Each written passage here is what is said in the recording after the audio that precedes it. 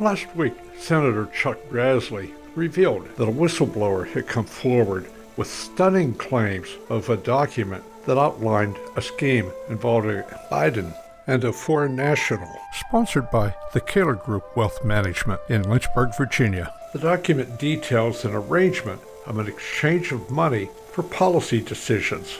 So the Republicans issued a subpoena to FBI Director Christopher Wray demanding the document be handed over on May 10th, but it didn't occur. The FBI is not going to give it to them. Grassley said although the FBI failed to provide the document, they offered an accommodation process that indicates the document is real. My problem with all this is how the media protects the Biden crime family. The FBI protects the Biden crime family. And of course the Democrats protect the Biden crime family. When are we going to have enough of this?